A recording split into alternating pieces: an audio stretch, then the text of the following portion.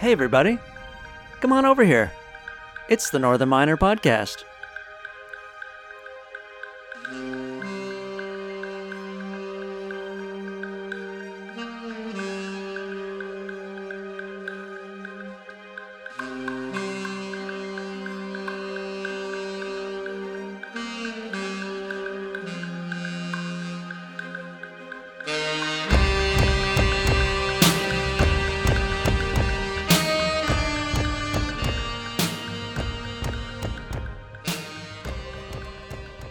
Hi, folks, and welcome to episode 110 of the Northern Miner Podcast. I'm your host, John Cumming, the editor-in-chief of the Northern Miner. And this week we've got a double header. We're on the home stretch of the highlights from the Canadian Mining Symposium. And what we have here is part one. We head off to Nicaragua, where we have Mark Child. He's the executive chairman and CEO of Condor Gold. He's interviewed by Bill Whitelaw. He's the vice president of Glacier Media, our parent company, and he works in Glacier's oil and gas division. He's the president and CEO of June Warren Nichols in Calgary. So the things we touch on here with Nicaragua, Mark talks a little bit about just Nicaragua generally, and then he also talks about adding a Toronto Stock Exchange listing. They were on the LSE since 2006. They're still there. And they added the TSX listing in early 2018. So he talks a little bit about the difference between the two markets and moving over to Toronto.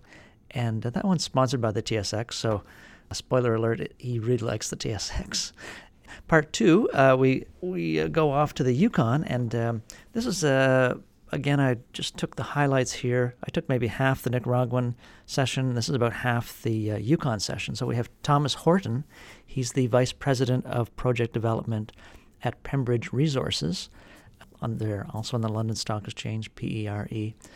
Pembridge, if you're not quite familiar with that, the president is Peter Boytosh, a longtime mining veteran here, based in Denver. But they acquired the Minto mine in the Yukon back in February from Capstone.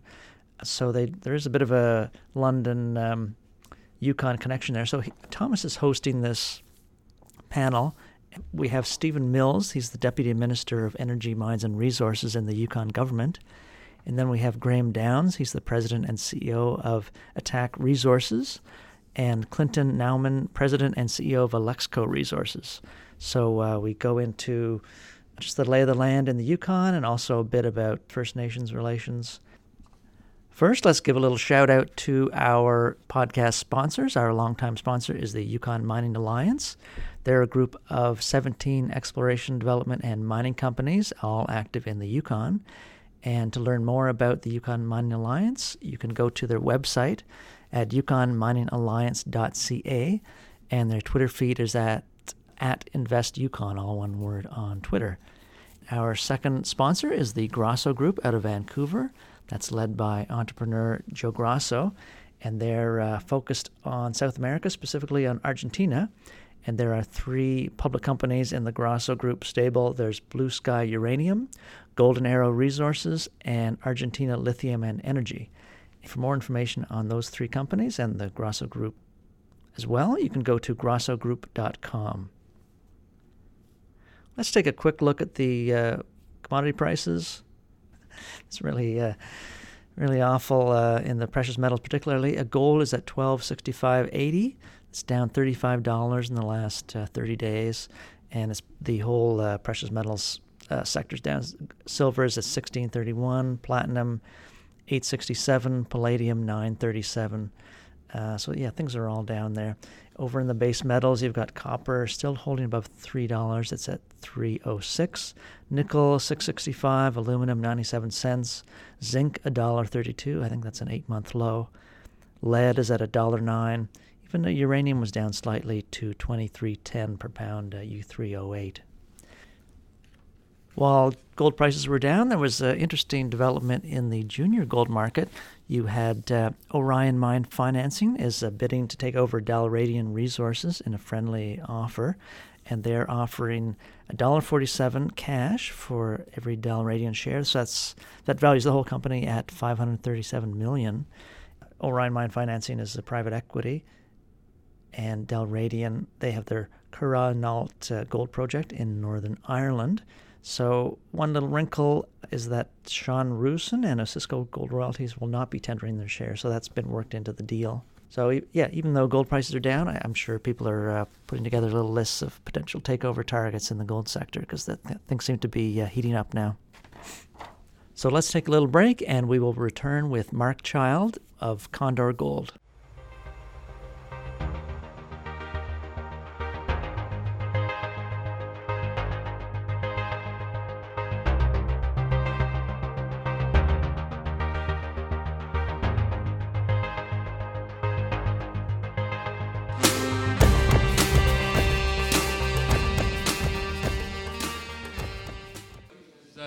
As Anthony mentioned, this is a nice summary. We've been sort of all across Canada, and Cameron took us down into Mexico, and now we're going to visit Nicaragua. Of Mark, who's been in the mining business for a number of years. He's also served his country admirably as a soldier in the Gurkhas. But he joined Condor in 2006 as chair of the board, and in 2011 became the CEO. So that's backed by 20 years' experience in the equity capital markets on the mining space. So he knows the space well. So let's sort of kick things off, Mark, with the conversation about Condor's value at the moment and the unrealized opportunities that are associated with that value relative to the asset. Well, thanks for that introduction, Bill. Yeah, we do feel we're undervalued at the moment. So most of us look at two matrix in the space. One would be a price-to-book ratio or price to NAV. We're trading at about 0.18 times price-to-book ratio. And the other one of looking at ounces in the ground, we have about 2.5 million ounces of gold in total. Half of that is indicated and half inferred. We've about $18, $19 an ounce in the ground. How does that compare with the peer group in Canada, which is one reason we've gone for a listing there this year? It's about a third of the valuation of the peer group, according to RBC Capital Markets. So on that basis, for all the investors in the room, the strategy of being dually listed, both on the LSE and the Toronto Stock Exchange, gives you access to two distinct groups of investors. Sometimes there's a bit of overlap in there, but it also allows you to touch the value proposition more broadly. Yes, it does, and I think that's important. I've been in mining finance for 20 years and running this for 12, full-time for 8, as you point out. In my experience, sometimes one market can be open and one market can be closed. So you do find that London can be open and or want to fund exploration-only projects, and vice versa with Canada. So by having the dual listing on Canada in January this year, that increases that flexibility, particularly as we go into the final stage of the project. So we've applied for permits, and we're really taking that view with construction financing in mind. We need $120 million to fund the mine. We're in the final phases of permitting. So yes, there's different pools of capital, and we do think exploration is a lot better understood in Canada.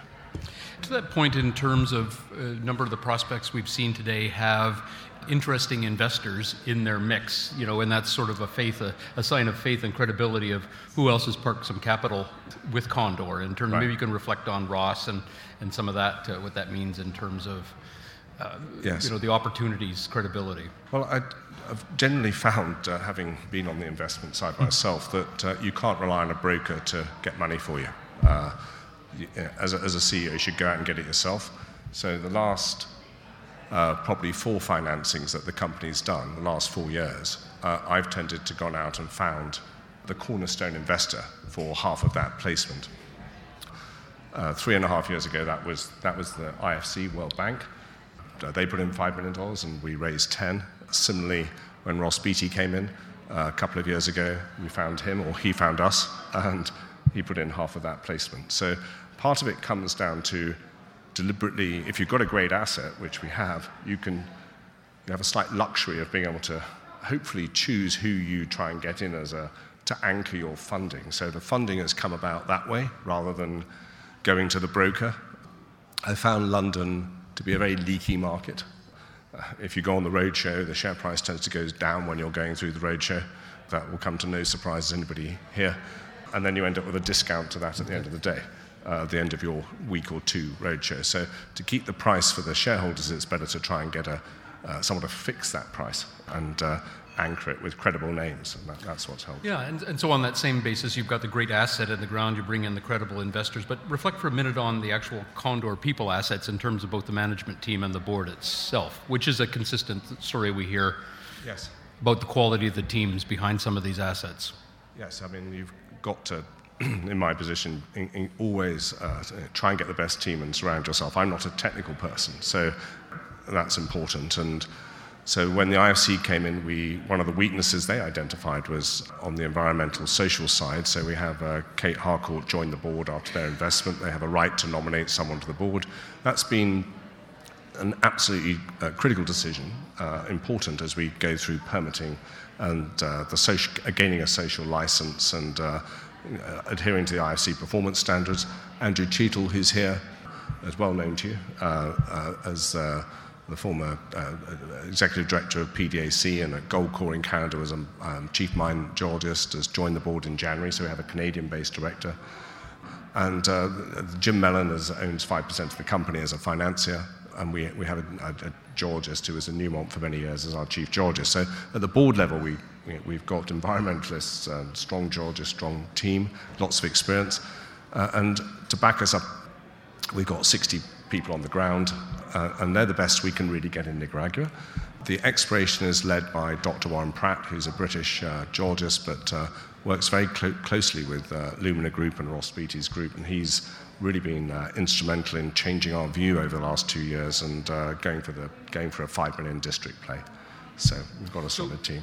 So if you put that district play potential into the context of Nicaragua as a whole, and you maybe can reflect, Mark, on some of the other companies that are operating there, which adds to the credibility of the jurisdiction overall, but also reflect on the permitting processes and how the regulatory environment, the permitting environment is pretty good in Nicaragua. Yes, it is. We should just probably reflect that Noranda operated La India district back in the 1940s. Mm-hmm. So a Canadian company was there 80 years ago, and the mine produced 40,000 ounces of gold a year. Over 500,000 came out at 13 grams. They never drilled it, they just high-graded it. So the Canadians were there 70 years ago. Well, part of our message is re-permitting that. The big operator in the country is B2 Gold that has 2 commercial mines. They have had about $1.6 billion worth of gold sales out of La Libertad and El Limón, and those mines are a 3-hour drive and a 1-hour drive respectively. And a company from Colombia, Mineros SA, has also got one of the mines, the Bonanza mine on the eastern side of the country. Just to touch on the permits, you asked me about the concessions. Yeah. If you get a concession in Nicaragua, you get it granted for 25 years. It's both exploration and exploitation concessions, so that gives you a long continuity. And we have those, you can own 100%, so there's no 10, 20% carried interest to anybody. You have a 3% royalty off the top to the government, and there's corporation tax like every other country of a company at 30%. And the upfront capex is fully tax deductible, and even as an exploration company, we're excluded the VAT on imports and on buying vehicles and goods for use at the mine site. So it's quite a mining-friendly regime in that sense. Maybe we can reflect on the strategy that Condor has taken in dealing with the community, its people, and investing into that community. In terms of the community, it's an old mining town. The poverty level is 40% in that town.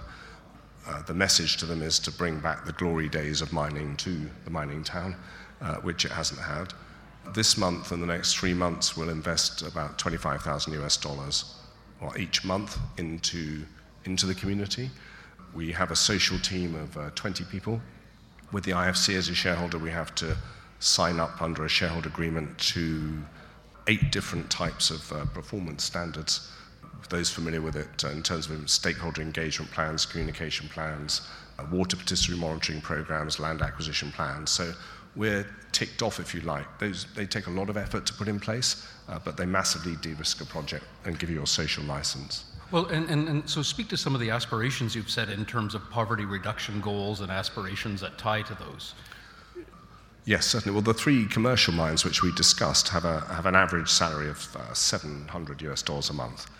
In the village of La India, it's about $100 a month. So there's a clear message that we're going to recruit locally. that way. And if you join us over time, the average salary should be 7 times higher than you're getting at the moment. That's quite powerful.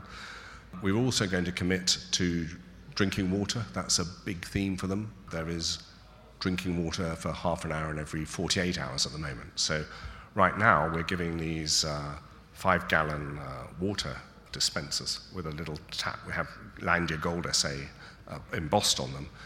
Last week that went to 360 households. Now the social team deliver all 360 of those, and that's a humanitarian contribution, if you like, and it reduces disease. But there's no drinking water, there's no sanitation, so the sewage is in a hole in the backyard of these houses, and so that's all very well received. When the mine goes up, we'll put in a system for drinking water for the village and the community. That's just one aspect. But in our surveys, when we talk about healthcare, education, jobs, the first thing is water, clean drinking water. If you haven't got it, that's the big thing that we've been working on. You've got to be careful that you're not doing the government's job. We're not an ATM machine that can solve the panacea of all problems in a community with 40% poverty. Nothing else grows in that committee. We can offer jobs, but even for jobs, we have to give a message. We'll offer training courses. You've got to pass the training course, you've got to attend the training course, and we're not going to guarantee a job, but we hope there will be a job for you. So I think that it's important on the social side not to sort of over-promise and under-deliver. You can't say, right, you've all got jobs, and somebody's a totally inappropriate bad worker who's a drunk who doesn't turn up. He doesn't get a job any more than he would in Canada or the UK. He's got to be a good worker. So I think they'll always want more. One of the sad things in a way is I feel that the amount that we've done over the last 6 years, often we're told we don't do enough. Yes. And you say, if only you knew what we're really trying to do behind here. So we can communicate better. But for a minority of 10%, something will never be enough. Their house will always want to be bought. They'll always think it's worth $100,000, $200,000 when it's worth $5,000 or $10,000, because they've always been in poverty, and you're all the way out of poverty for them. So it's a delicate thing to manage. A delicate thing to balance. So but on that note too, and as we conclude, the idea of helping a community understand its own ability to be sustaining and self-employed. Maybe you can reflect on the artisanal mining component of it in terms of there's an example of how a community stands on its own economic legs by being connected to the process but not dependent on it. So in Nicaragua, the artisanal mining is legal. 1% of your concession, the artisanal miners are allowed to utilize 1% of the concession. The challenge for us is we never know quite what 1% is or where they are. So we have artisanal miners surveys. The government at the moment is regulating artisanal mining, so we've been asked to give ID cards to all the artisanal miners. We gave 22 last month. We take their photo, we give them a grid reference, and we tell them what vein they can actually work on. They sign an agreement because we still have the subsurface mineral rights. So it's becoming more and more regulated. They're then grateful for that. But when we say, right, you can work on that vein, on that grid reference, they also say, with a large commercial mine, we won't obstruct the mine. So we put in that contract, yeah, you can work there for nothing, it's our ore. What we're also doing is we're inspecting. So we've hired a guy early this year, another person from B2 Gold. He's been down every single artisanal miner's shaft and inspected them. So we offered training last month for 130 artisanal miners. Those that passed the training course got rope. So we've given them a yellow rope, bright yellow rope of 45 meters. We give health and safety equipment, and we give safety talks on how to construct their shafts. So we're having 70% of the people there, the workforce, are artisanal miners. So, hey, that's your biggest stakeholder, along with the Catholic Church and the government. It's quite important we get that right. I could keep talking about this, but the other thing, when the mine goes up, they have mercury rasters at the moment. There's about 35 over the district. We've done surveys. That goes straight into the water table. Okay, it's massively polluted for the environment and for the human. We, in the future, would aim to buy that and put it through the main mill with PVC line tailings dams, and we'll pay more as a point than the mercury mills will do, therefore putting 20%, 30% more money in the pockets of the artisanal miners. And of course, at the end of the day, money talks, particularly in a poor part of the world. Any questions for Mark and Condor? Yes, sir. Can I ask one question? If you've got two listings, Mark. Yes. If I were to hold your feet to the fire, and on pain of doing all sorts of medieval things to you, said that you had to give up one of those listings, either TSX or LSE, which would you give up and why? That's a great question. Thank you, Charles.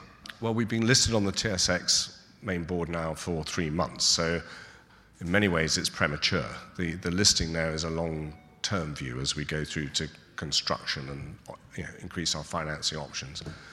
I think, having been listed for 12 years on London, it's very difficult for me to turn around and say I give up that listing. However, I think now, having been in the business a while, we are listed in the wrong jurisdiction. So if I have to give up one, and I could do it properly with the right support, I would give up London and I would be on Toronto. And that's not because I'm sitting here in Canada House. And the reasons for that is that 90% of the exploration companies listed on operating in Mexico, Central, South America are listed in Toronto. So we're listed in the wrong place. When I talk about Nicaragua in London, half the people don't know where it is.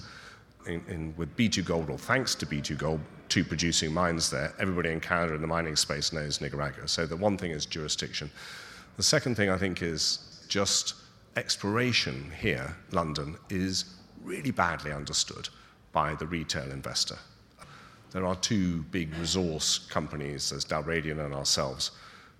We haven't had a successful case in London of a gold company making a 10, 20 bagger. We have many of those, thanks to Ross Beattie's success with, even recently with Cameron Gold. There have been multi-baggers on Canada in the gold space, and there's been a win. We haven't had that in London. We've had it in uranium, in Uramin, but we haven't had it in gold. So I think that with 5% of the economy, 500,000 people working in mining, there's just more retail money that understands the space, and our market cap's only $50 million. So you need that to get involved. So I think on balance, if I had to give one up, I would give London. Mark, thank you very much. It was a great story, and thank you.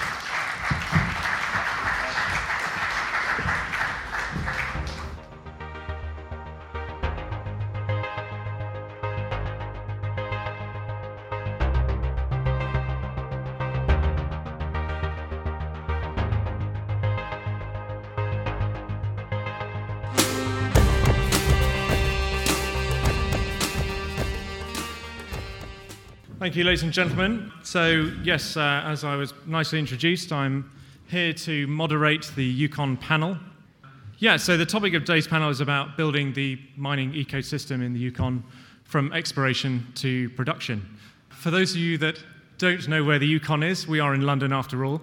It's a territory in northern Canada. It borders Alaska to the west and British Columbia to the south, and is probably best known for the Klondike gold rush of the late 1890s. The Chilkat Pass is the famous route that the gold prospectors took to get from the coast of Alaska across the mountain ranges of British Columbia into the Yukon.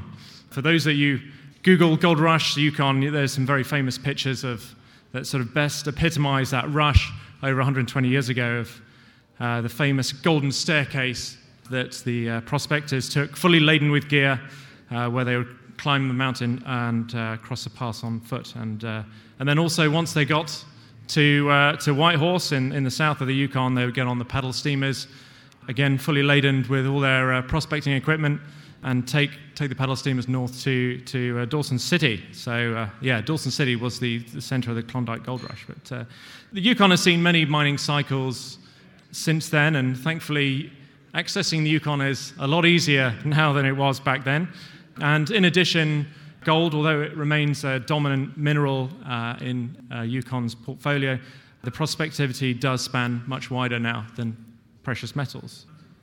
Our panel today, we are very privileged to have them. They will be representing the Yukon. We have an explorer, a developer, and a minister. So we will be discussing all things Yukon, and we have the best minds to tell you all about it. So, well, I suppose I need to introduce myself first. My name is Thomas Horton. I'm the VP of Project Development at Pembridge Resources.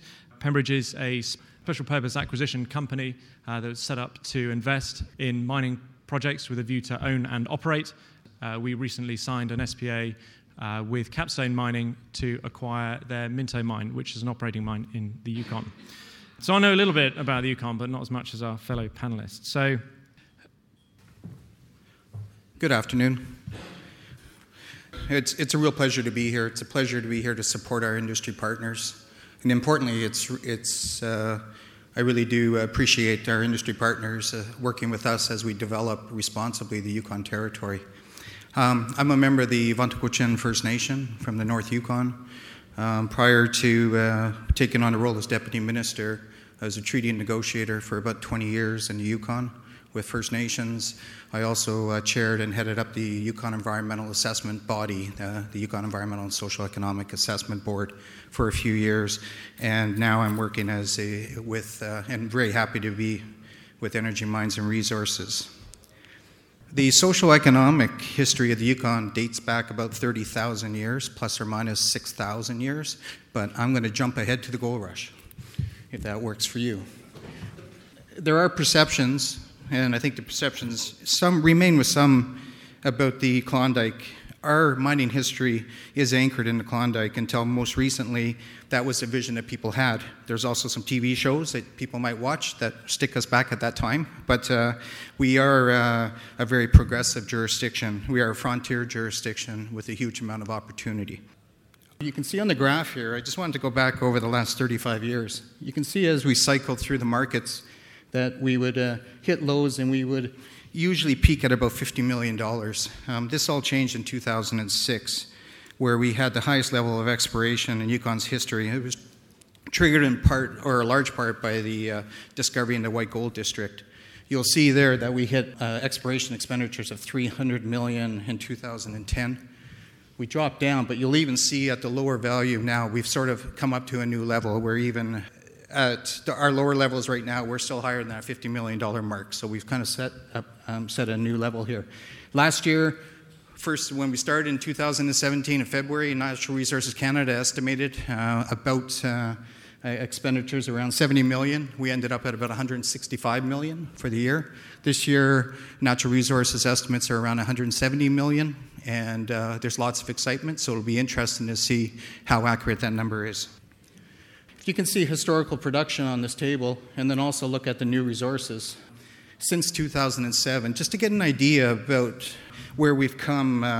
And these are 43-101 compliant reports. But the key takeaway message is that in one single exploration boom cycle, our metal inventory increased substantially, and newly defined resources eclipsing historic production. This map shows an Tatina gold belt extends from central Alaska through Yukon. It's characterized by abundant gold occurrences. At one point, people thought it was sort of all the same. What we found through work with the companies and our geological survey is, in fact, we're starting to see that there are at least 6 distinct mineralization events throughout this belt. And I think that's quite exciting as we get more and more information. I would note now that this map is up and when you see the exploration figures that we have, only 12% of the Yukon is subject to mineral claims at this time. We do have 88% of the Yukon that does not have claims in place. Some, of course, are in parks and that, but there's a significant opportunity for ongoing exploration activity. I also wanted to speak briefly about some of the investments that we as a Yukon government are doing to support the companies. We do have a very active Yukon Geological Survey. We're making investments in numerous areas, includes geological mapping. The map on the right shows the 3 ACES area, claims area, and that was 3 years ago. We've done some additional mapping work. I'll go back here. Yeah, you can. And over the last few years, we've done additional mapping work to truly understand more of the deposits in this area and the faults that play the major role in the mineralization. We also provide funds through our mineral investment, our mineral exploration program. So we earmark $1.6 million. And I'll just flag, and the program, it's very successful. The grants leverage about $3 for every dollar spent by the public. Projects that lead to discoveries will get additional or eligible for additional resources. The first soil anomaly with the Coffee Gold project was discovered in 2004 with the $15,000 YMAP grant. The property was purchased by Goldcorp in 2016 for $520 million, showing how big an impact a modest investment in public funds can have. Another funding program we have is our Strategic Industries Development Fund, and that's administered through our government, provides up to $500,000 in leverage funding for industry projects with broad economic benefits. I want to talk about infrastructure because people being far north, people I think have a misconceptions about our infrastructure. In the map that you see here, what we have are road networks in the dotted lines. In colored lines, you'll see access to the Dawson and Nahanni Ranges, which is a new project, infrastructure project, that the Prime Minister Trudeau announced last year, which is a $500 million investment by the federal government, territorial government, and industry in developing new access into two extremely important mineral-rich areas. The map also shows our Yukon's power grid, which most communities are connected to, and some projects have access to at this time. I would also note that we're very close to 3 deepwater ports and connected to our road networks. So we have Stewart, BC, Skagway, and Haines, Alaska. So while we may be up in the northern Canada, we have a great infrastructure that's set up that's very close to all the roads, including, as Graham's talked about, the pending road with regards to their property and Clint's properties as well are all on the road networks. With regards to First Nations, one of our advantages that we have is 11 of our 14 First Nations have comprehensive land claim agreements, includes a share in the royalties, and a number of other provisions that have allowed First Nations to become truly partners in development. Companies, both these companies have partnerships with the First Nations. Basically, all companies that want to succeed will have relationships with the First Nations. It assists greatly through the assessment regulatory regimes, also helps to secure employment employees, and also they have some really active corporations that can assist in a number of the subcontracts. Now, I know some folks here, it's gold, but also I just wanted to talk about the concept. This is beyond gold as well. In summary, we are a frontier jurisdiction, but we have exceptional mineral investment opportunities. We are seeing growing interest in base metals, including the interest in zinc and, of course, copper. The boom cycle in the last decades saw the highest level of exploration in Yukon's history. Mining, what's important, is absolutely a key contributor to our economy, and for that reason, we support mining and First Nations support mining. It is an opportunity for First Nations to increase their standard of living if it's done properly. It is an opportunity for First Nations to increase their education levels. And I guess what I would just finish with is the fact that we do have world-class mining deposits. We have significant infrastructure, and again, we do have a solid government support, both First Nation governments and the Yukon government. So I do encourage everyone here, if you have questions, but I do encourage you to be part of what I think is a very interesting jurisdiction to do work. Thank you. Thank you, Stephen. So I'm going to moderate some questions, and then we'll open it up to the floor. So before we go beyond gold, I think we'd all be really interested in Atac and how the Barrick relationship came about. Did they approach you? Do you approach them? Was it what were they looking for? Yeah, thank you. I mean, when we first made our discovery at the project, clearly Barrick has been mining Carlin-style mineralization, and initially when we found it, the geological world was like, nah, there's no Nevada-style mineralization outside of Nevada. This just doesn't happen. Obviously, we had a lot of people up to site. Barrick was one of them, and we just started our relationship from there. They've always been really good to talk to, give us advice, back and forth throughout the years. And eventually in the downturn, through our discussions, I just said, listen, we're going to be looking to do something. It's hard for us as a junior to be able to, we're spread a little bit too thin, and we have part of the property, would you like to talk about getting involved? quite simply, it's quite easy. Both of us are have the same goal, to find gold, and lots of it. So we sat down and said, what's going to work for you? What's going to work for you? And we worked this out, and it's working quite well, and it's a great partnership. Good. And do you think there's anything on a sort of bigger scale that the majors are looking for within the Yukon? I would like to think that stable jurisdictions where it's easy to work. I think that's something that you'd probably see, any company gravitating towards. It's hard enough to find a gold deposit, let alone finding a good one in a good jurisdiction. So if you can kind of get the bad jurisdictions out of the way and really focus on if you really do find something and it's meaningful, that's all you have to worry about is getting it out of the ground. Yeah. And so Stephen, you obviously had conversations with the various larger investors that have come through, Agnico, Goldcorp, Newmont, as well as Barrick. Is there a sort of common theme of what they're looking for within the Yukon and looking to you to provide support for? Well, I think first and foremost, some of the work that's been done through the Mine Alliance companies, the Yukon government, we've been front and center partnering for the last number of years, and I think that we've been paving a way towards people recognizing that the Yukon has a brand and it's a good place to do investment. So that's one, and that's worked quite effectively with companies and attracting them. The second element is we have great geology. We also have great relationships with First Nations, and I think that's been an important aspect, and which is an ongoing conversation that we have, the question about regulatory stability. We have an assessment regime, the Yukon Environmental Social Economic Assessment Board. It's the only regime that exists. Canadian Environmental Assessment Act does not apply in the Yukon. There cannot be a pop-up of SIA as it can in other jurisdictions in Canada. And so for a number of reasons, there's some certainty that you have one assessment regime and a regulatory regime that's predictable.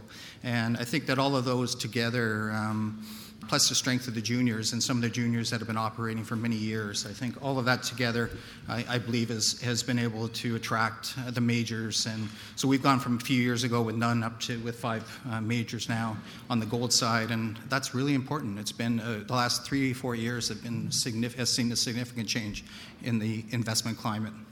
Interesting. And Clint, I know you have some very high-grade silver, but essentially you have a base metals deposit, and the deals that we've spoken about are precious metals. Do you think there is the level of prospectivity in the Yukon that will attract the diversified miners, or do you think it's still maybe a little bit too early? Well, that's a good question. You want my geological answer? This is totally technical, right? There's a group of rocks in the Yukon that travel all the way down through Alaska and into British Columbia, and they host some of the biggest base metal deposits in the world. That there will be, major discoveries in the Yukon is not in question. It's only a matter of when it's headed in that direction. And talking my own book, we produce base metals, lead and zinc. It's it's 20% of the total value of the product. But very few people are aware of what's going on in the base metal business at the present time. Pembroke aside, acquiring a copper deposit here. But I can tell you that it's a miner's market in the base metal business in terms of concentrate production and the interest in base metal smelters around the world to lay their hands on base metals. And so, I see it as a very, very important part of the future of the Yukon. Okay. So, Graham, you're an explorer, and you probably spend a lot of your time in a helicopter traveling around. But people have this impression of the Yukon as it being large, Arctic, and quite challenging to get about. Do you share that same opinion? I don't, but I understand it, because the Yukon is vast. But I would argue, our ability 6 years ago to be able to build 2 airstrips on our project and permit a conditionally approved 65-kilometer road. We envision our project to be road accessible. When I look at our project, I look at the Yukon. Mayo is the coldest place in Canada sometimes, but man, it's also the hottest place in Canada. You get 6 to 8 months easily to work in the Yukon. The beauty of our project is you've got big, broad valleys. The infrastructure is not going to be difficult. You're not in none of it, or not. No, I don't want to. Nothing against none of it, but we're not in the Arctic. If you get the chance to come up to the Yukon, from May to September, October, you can get anywhere. No, absolutely not. Right now, I think we had to do those airstrips because it's getting harder and harder to find gold deposits around the world, and you need to go out a little bit further to get them. But at least in the Yukon, you got a chance. Well, not a chance. I've proven it. We have a 65-kilometer road that's conditionally approved. We'll have that in a year and a half. So no, the infrastructure's coming, and Stephen and the team and government is fully back behind us. They completely supported us and helped get that road permitted. Good stuff. And can you drill all year round? You can't drill all year round. It's too cold. And just because we're in a little bit of the alpine, you can. It's just not worth it. We put more drills on in the summer. You actually need a bit of a couple months break to see what you have and do the work needed and get started up again. So. And what about your experience in actually developing a mining operation? So Alexco will be in production this time next year? Yeah, I'd hope so. Well, before that, either the fourth quarter or the first quarter, depending upon a number of issues. But yeah, infrastructure support, courtesy of Stephen and other people, has been great, and it's just a terrific place to work. And as far as I'm concerned, it's one of the more cost-efficient places to work. And in terms of moving a project, from the exploration stage to the production stage, which we have done previously in the Yukon. We could do it. We did it originally in 3 years, and there are very few jurisdictions in the world where you can achieve that kind of a timeline without compromising any of the environmental, community, or safety components that you're trying to meet. And you haven't had any issues attracting skilled staff at all? You're not planning on pinching any from Minto? This is the person that's operating a mine down the road, right? That's where he's going to be, hopefully, when the deal closes. There is. We are actually seeing some stress in the labor market. It was not there as little as 3 or 4 months ago. So yeah, there's going to be a demand for skills for sure. On the other hand, we spent 2 or 3 years supporting and in some case managing and leading training programs, in the Yukon and elsewhere, and hopefully it's going to mitigate that stress somewhat. And Stephen, so the guys mentioned about, you mentioned yourself about the mapping that you're doing and also the infrastructure, the roads you're putting in. Are there any other plans to support the mining industry within the Yukon, or any other ways in which the Yukon government is supporting the mining companies outside of infrastructure? Yeah, thanks for the question. And it kind of carries on with what Clint was talking about. We have been a big supporter. Industry's been part of that, and First Nations with the establishment of the Center for Northern Innovation in Mining in a partnership with Yukon College. And this training institute is a place where all the companies and First Nations and the government can train and provide more technical training for people that want to work in the industry. Yukon government does need to look at and work with our First Nation partners especially. Our unemployment rate's the lowest in Canada, in the Yukon, but that means there's also a fairly large non-participation rate. And we do need to continue to work on getting more people into the workforce, because basically, if you want a job, you can get a job, and there's a lot of opportunity that's there. And so this is a real opportunity for us to set a new vision on improving the social circumstances in communities. So I guess that's the second side of it. We are continuing to work with First Nations and have signed a memorandum as well with all the First Nations in the Yukon about trying to look at ways to improve the mining legislation and how the process works. So that's more efficient and meets the needs of the First Nations, meets the needs of the Yukon government and industry as well. So we can always improve the regulatory and assessment regime, and we need to be able to continue to try to do that and do it. But those are some of the things that we're looking at as a government. Okay, interesting. And so, Clint, I'm quite interested in your business model. So, Alexco, you're developing, you're remediating an old mine and developing it back into production, but also you have Alexco Environmental Group, which sort of sits on the side. I'm quite interested in how those two businesses have worked together in bringing Keno Hill into production. Yeah, it is somewhat counterintuitive. We do run two businesses. We got our start quite some time before we bought Keno Hill, but we were the preferred purchaser of the assets at Keno Hill from the federal government of Canada. At the point of purchase, we own the assets and the liabilities at Keno Hill, subject to an indemnification against the legacy liabilities at Keno Hill. It's a very progressive business model. And there's representatives from Canada, the federal government here. And I will say that, there's a very talented group of people at the federal level in Canada, both technically and on the policy side. Really, our roots in that business, go with Canada and the partnership we've had there to clean up the legacy liabilities at Keno Hill. And then beyond that, we have expanded that business into brownfields remediation in both Canada and in the United States. So the two sides of the business work together tremendously well. There's overlap on the engineering side. Not so much on the science side. The science that my engineers do is not quite the same as the science as my environmental guys do, by far. But the business works together, very well, all housed in the same place, and a lot of synergy and collaboration between the groups. Okay, interesting. This could be a sort of a new business model then, remediating old sites and taking on the liability. The thesis is that, there are a number of valuable assets around the world that are hidden behind environmental problems. The issue is liability transfer. So nobody wants to attack these projects that have environmental problems because they get hooked with the liability.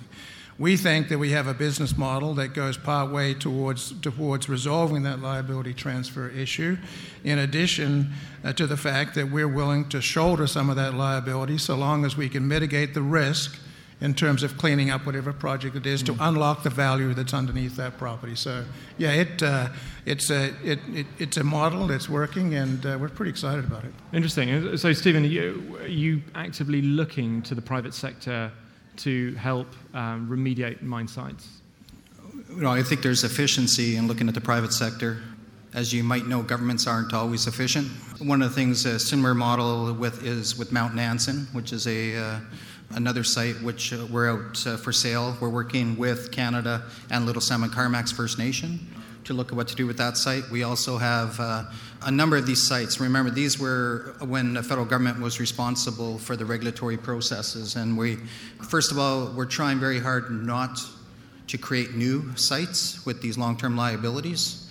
So we have to ensure our regulatory process is quite efficient. We do have some of these leftover sites, and a very significant one is Faro. A lot of things you'll hear in Faro in many meetings is we don't want any more Faros. Whether it's a 1 million or 1.5 million or 1 billion, 1.5 billion or 2 billion liability.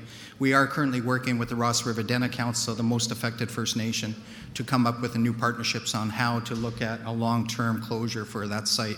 I consider the private enterprise also, of course, as First Nation development corporations. So we are currently, when we have small contaminated sites identified, we usually contract with the development corporations for them to do the cleanups on these sites. And that's a good way to continue that partnership with First Nations. If there were any questions from the floor, gentleman there. So, Minister, you showed very nicely the amount of exploration spend that's been in the Yukon over the last decade. We currently have the Minto mine that continues to produce. We've had some that have started production, have stopped based on metal prices and a number of other factors, but what we are seeing is that exploration spend by companies and with the majors coming in, which is just a solid increase as we move a number of mines towards production. So we have Clint's mine for sure that is doing the work on the ground in order to get into production, and he can speak to his timeline. We have the BMC mine, which is moving forward through the assessment process right now, moving towards production. We have Coffee Gold, which is Goldcorp's project. We also have Western Copper, who is in the process now and has a proposal in order to do a panel review, but they're working quite significantly in there. So we have seen a few mines over the past sort of get going and stop, but we are seeing some momentum here with real investment and with real partnerships with the First Nations that I think de-risk these projects as they move forward if they're done in partnership with the First Nations. So for many reasons, Minto's operating, it's wonderful, it's great for our economy. The exploration expenditures are great. It's when we get into the mine development expenditures that we start to see some real prolonged investment that First Nations can develop businesses around, and same with other Yukoners. So I realize that's an interesting fact, but it is a good place for the exploration, but we're seeing it a good place to actually roll out and build the mines and operate them. So, I'd like to say thank you ever so much to Graham, Stephen and Clint for their time. Please give them a round of applause.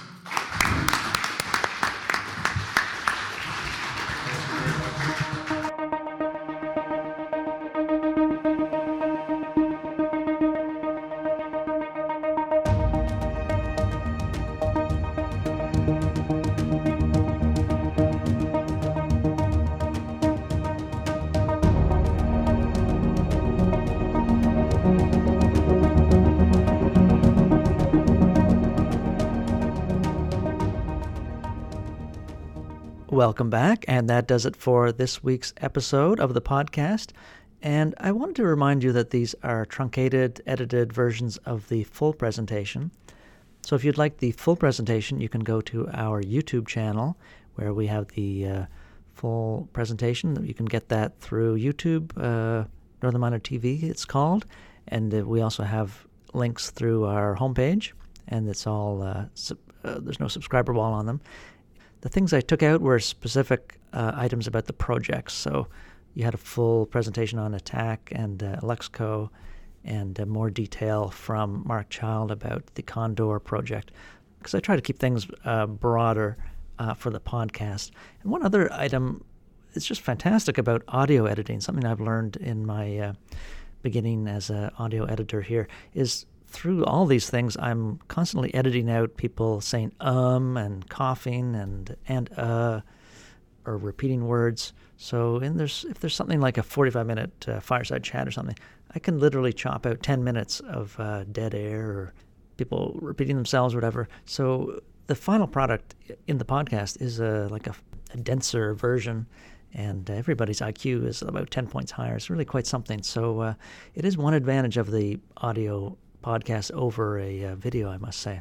So anyway, that's it for this week, and I'll talk to you guys soon. Bye-bye.